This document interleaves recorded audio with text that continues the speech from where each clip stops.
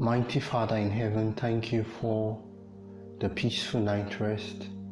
Thank you for the privilege to be loved by you. Thank you for the privilege to experience your love in our lives. Thank you for the forgiveness, for you have not dealt with us by the multitude of our iniquities. Thank you for the privilege to learn at your feet. We pray that as we continue this series on the book of Daniel, you will cause a transformation in our lives like never before. That we'll be among those who will dare to stand for truth, who will dare to stand for you, who will dare to love you as we should. Lord, this is our desire. We ask and pray in Jesus' name. Amen. Good morning and welcome back to our daily devotional podcast. I thank God for how He has been leading us. I thank God for how He has been leading you. We want to hear from you. How far, thus far, yes, we're just 3 chapters into this series on the book of Daniel, but we want to hear from you. How has it been for you? How's your experience in this journey been? What lessons have you learned? What questions are in your mind? What expectations do you have? We'd like you to share this with us. You can do so in any of our social media platforms or through our mail or even in our WhatsApp community. We would love to engage in a conversation with you. And we also take prayer requests. We would love to pray with you and for you. And we also take testimonies to thank God and to encourage ourselves of what the Lord is doing in our lives.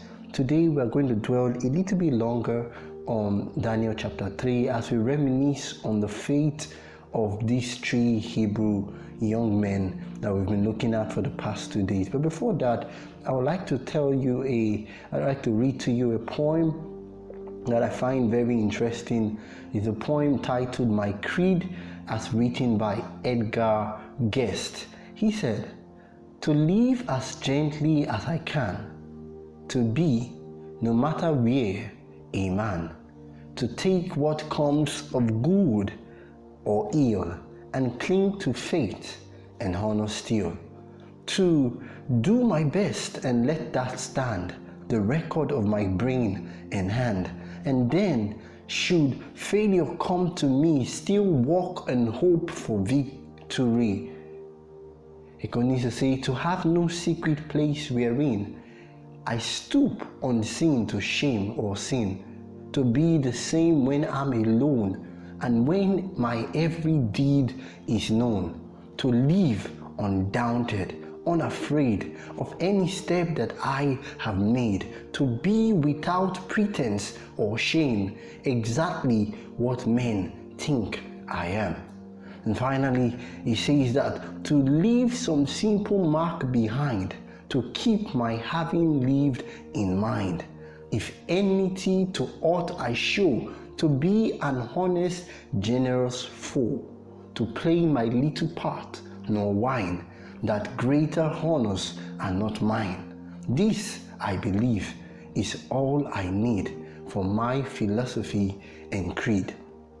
I find this poem interesting in so many ways, but I'm bringing it to our mind because everybody has a personal philosophy and creed. What drives them? What causes them to wake up in the morning? And you probably do, most likely do, either consciously or subconsciously. There is a denominator, there is a factor, there is a philosophy that you live by, a code of conduct perhaps. There is a drive, there is a goal, there is a vision, there is a dream, there is something that you aspire that gives you either the highest pleasure or discomfort, or one thought underlining the factor, the choice that we all make in life daily, the decision on what we eat and what we don't eat, the clothes we put on or put off, the friends we keep. There is an underlining creed to it all. So have you discovered yours? What principle are you working upon? You see, when we look at the story of the 3 Hebrew boys, they had an underlying factor, like a core, a belief system that made them to be so undaunting that they told the king without mixing words that they would not bow down to his image. In fact, I want you to go back and read Daniel chapter 3 verse 17 again to see the infantry, the audacity that they put into their words in announcing to the king. They didn't consider the options of, bowing down or bending down to tie their shoelaces, as some persons would have done. Probably I certainly would have done something like that, or hide myself away. Especially when Daniel, who seemed to be the one who rallies them together, is not in the picture. They were still able to stand. They were ready to go into the fire, to die, because of that underlying factor, that they will not sin against God. Their love for God was their defining principle, and they were not, they were unmindful of the fact that holding on to that principle could cause them to be in defiance against the gods, against the idols of this world. They were faced against the opposition of money, against the opposition of power, against the opposition of wealth, position, stature, technology, passion, sex, perhaps clothing, jewelry, sports, connections, and all of these gods that our world celebrates today. And yet, they remained undaunted. My friend, I want you to know that for every choice we make, there is an underlying decision that has to be made. And that's the decision whether we're going to stand for righteousness or whether we're going to stand in the camp of the devil, in the camp of disobedience.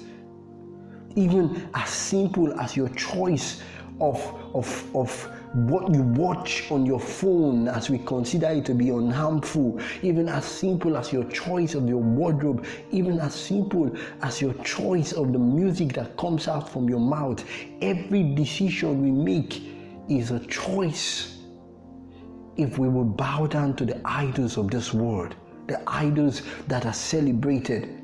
You see, worship is at the core of everything. And Shadrach, Meshach, and Abednego understood this principle. They understood it in Daniel chapter 1, where they were faced with the temptation to eat of the king's food, table. And now they understood even much more that every decision we make is a declaration of who we are worshiping. So who are you worshiping, my friend? You see, they were ready to die for the Lord. What are you ready to live for? I'm not asking you to die for anything, but are you ready to live for Jesus in the choices that you make? When we continue the story in Daniel chapter 3 from verse 19, the king was so angry, so enraged, he asked that the fire be heated up 7 times. And the people who even threw them, like we mentioned, were even burned, but nothing happened to this boy. And the king had to exclaim from verse 22 to 25, what is happening here? I see 4 men walking in the fire unharmed. The king, the pagan king, had to testify of the manifestation of God's goodness because 3 young people dared to stand out. The world does not see the manifestation of God's goodness. The world is in hunger. The world is dying because godly people, or so claimed godly people, cannot reveal the goodness of God. We preach, we sing, we carry the Bibles, we make all the noise, we speak in foreign tongues, but yet the love of Christ is not represented, is not reflected in the choices that we make. We keep silence in the face of oppression. We refuse to forgive. We refuse to share that which we have. We make the choice that we consider to be insignificant. We dress anyhow. And yet we expect that Jesus will come soon and find us. Towards the end of Earth's history, in the book of Revelation chapter 13 verse 11 to 18, we discover that another power another force will arise to compel people to worship an image set up by the powers of this world, as championed by their true leader, which is the devil and his agencies, with death threats and financial sanctions against those who will not comply.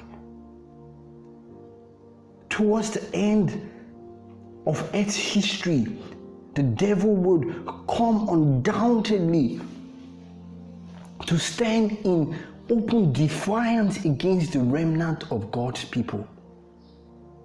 But the Bible says in Revelation 14 that here is the patience of the saints. Here are those who keep the commandments of God and have the faith of Jesus. But I want to tell you, my friend, you cannot stand against fierce evil, against open, rebellion, if in your secret place you have not made yourself right with God. Shadrach and Meshach and Abednego could only have stood when every other person was kneeling, because they dared to kneel in their secret place when every other person was sleeping. Oh, you did not hear me. Shadrach, Meshach, and Abednego could only stand against the decision, against the image of the king, against the threat of death, because while every other person was sleeping, they were kneeling in prayer, asking God to search their soul, confessing every sin, asking God to give them the power against temptation, against darkness that is lurking around them, because they gained the victory in the secret place of the Most High. God gave them the grace to stand up for Him when the world needed to see what it means to serve God. God is giving you another opportunity today. Would you dare to stand for Him? Would you dare to believe in His word? Would you dare to trust His power? Would you dare to make a constant appointment with God in the secret place, in the secret places, in your room, as you walk around the road? It mustn't be fancy, it mustn't be one mountain. Dare to spend time communicating with God, asking Him for the grace. Dare to spend time studying God's word. Only then can you build the fortitude to stand against the attacks of the devil in your life. Dear Jesus, we need your help. I will never stop saying this. Lord, we need your help.